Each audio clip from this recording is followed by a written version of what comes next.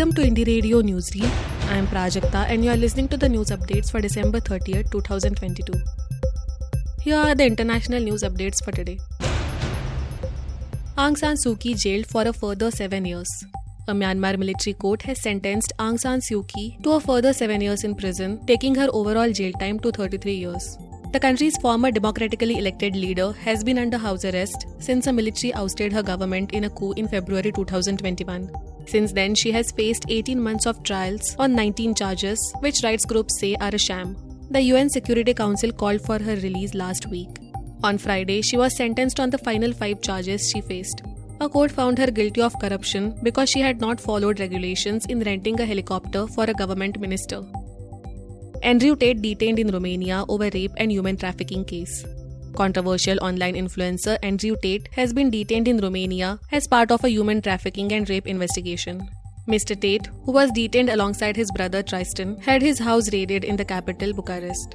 The former kickboxer rose to fame in 2016 when he was removed from the British TV show Big Brother over a video which appeared to show him attacking a woman. Nearly 1,700 journalists killed over past 20 years. Nearly 1,700 journalists have been killed worldwide over the past 20 years, an average of more than 80 a year, according to an analysis published by Reporters Without Borders, that is RSF.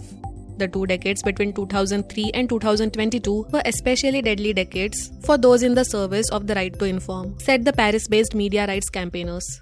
Iraq and Syria were the most dangerous countries to work as a journalist, accounting for a combined total of 578 journalists killed in the past 20 years. That is more than a third of the worldwide total. The darkest years were 2012 and 2013, due in large measure to the war in Syria. Deaths also increased again in 2022, in part because of the war in Ukraine. Botswana issues arrest warrant for former president. A court in Botswana has issued an arrest warrant for the former president Ian Khama for the possession of illegal firearms. The judge issued orders that Mr. Khama should be arrested on site. The 69-year-old left the country last year and has been residing in neighboring South Africa. He has denied the charges and says that they are part of a political conspiracy after he fell out with his successor. Mr. Khama left office in 2018 after 2 5-year terms. Indonesia will export less palm oil to keep supplies at home. World's biggest palm oil producer, Indonesia, is set to export less of the commodity overseas as it tightens a policy requiring companies to keep more supply at home, causing prices to jump more than 2%. The government will cut the amount producers can export to 6 times the domestic sales requirement, down from 8 times currently, according to Mr. Budi Santoso, Director General of Foreign Trade at the Trade Ministry. The change will take effect from Sunday, he said by text message on Friday. The policy, known as the Domestic Market Obligation, requires palm oil exporters to sell a portion of their supply to the domestic market before they can receive a permit to export. Now to the national news stories. Interest rates on 8 small savings scheme raised from January 1. The government has raised interest rates on 8 of the 12 small savings schemes by 0.2% to 1.1% for the January to March 2023 quarter, but it left the returns on Public Provident Fund, that is PPF, unchanged at 7.1%. The Sukanya Samriddhi account scheme's returns were retained at prevailing 7.6%, while the return on Kisan Vikas Patra and the National Savings Certificates were raised by just 0.2% each to 7.2% and 7% respectively. Time deposits for 1, 2 and 3 years were granted the sharpest 110 BPS increase in returns. Returns on Senior Citizen Savings Scheme and the Monthly Income Account Scheme have been raised by 40 BPS each, taking them to 8% and 7.1% respectively. Lakshadweep bars entry into 17 isles citing threat to national security. The Lakshadweep administration has prohibited entry into 17 of the total 36 islands, citing national security and public safety concerns. There are 17 uninhabited isles of the Union Territory, and permission for entry from the subdivisional magistrate is required. The District Magistrate of Lakshadweep issued a proclamation under Section 144 of the Criminal Procedure Code, that is CRPC, in this regard. The decision on the proclamation was taken on Wednesday to prevent terrorist or smuggling activities on the uninhabited islands, which have temporary structures as houses of laborers who harvest coconuts. The administration said there could be people among them involving in illegal, antisocial and anti-national activities, hence the decision. CJI says 63 lakh cases delayed due to non-availability of lawyers. Over 63 lakh cases across the country have been considered to be delayed due to non-availability of counsel and over 14 lakh cases are delayed as they await some kind of document or record, Chief Justice of India D.Y. Chandrachud said today. Speaking at the inauguration of Andhra Pradesh Judicial Academy, Justice Chandrachud said that people must get rid of colonial mindset of referring to and treating the district courts as subordinate judiciary in hierarchy and in practice.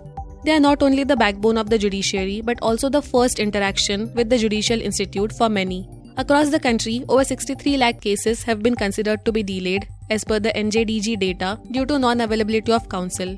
We really need the support of the bar to ensure that our courts are functioning at optimum capacity, the CJI said.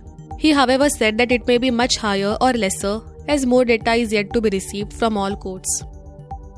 BJP amasses 72% of donations from electoral trusts in 2021-22.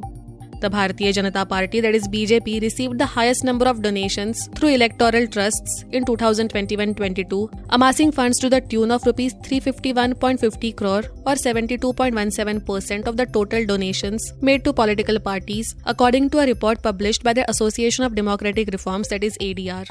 The Congress lagged far behind as compared to parties such as Telangana Rashtra Samiti, that is TRS, Samajwadi Party and Aam Aadmi Party. BJP received 351.50 crore rupees or 72.17% of the total donations received by all political parties from electoral trusts. Telangana Rashtra Samiti, now known as Bharat Rashtra Samiti, received rupees 40 crore or 8.21% of the total donations from all parties from all 6 electoral trusts, the report said. Electoral trusts are non-profit organizations formed for political parties to receive contributions from corporate entities and individuals in an orderly manner. Manufacturing activities stopped at Noida-based Marian Biotech. All manufacturing activities at Marian Biotech's Noida unit have been stopped in view of reports of contamination of its cough syrup Doc 1 Max, Union Health Minister Mansukh Mandavia said on Friday. Further investigation in connection with the death of 18 children in Uzbekistan, allegedly linked to the cough syrup, is going on, he said in a tweet. The company's legal representative had said on Thursday that the manufacture of Doc 1 Max has stopped for now. Mr. Mandavia had said on Thursday that further action would be taken based on the inspection of the pharma company. Marian Biotech does not sell Doc 1 Max in India and its only export has been to Uzbekistan, an Uttar Pradesh government official had said. Thank you for listening to Indie Radio Newsreel. For more news, audiobooks and podcasts, stay tuned to Indie Radio or log on to www.indiejournal.in. Also consider subscribing to listen to our premium shows.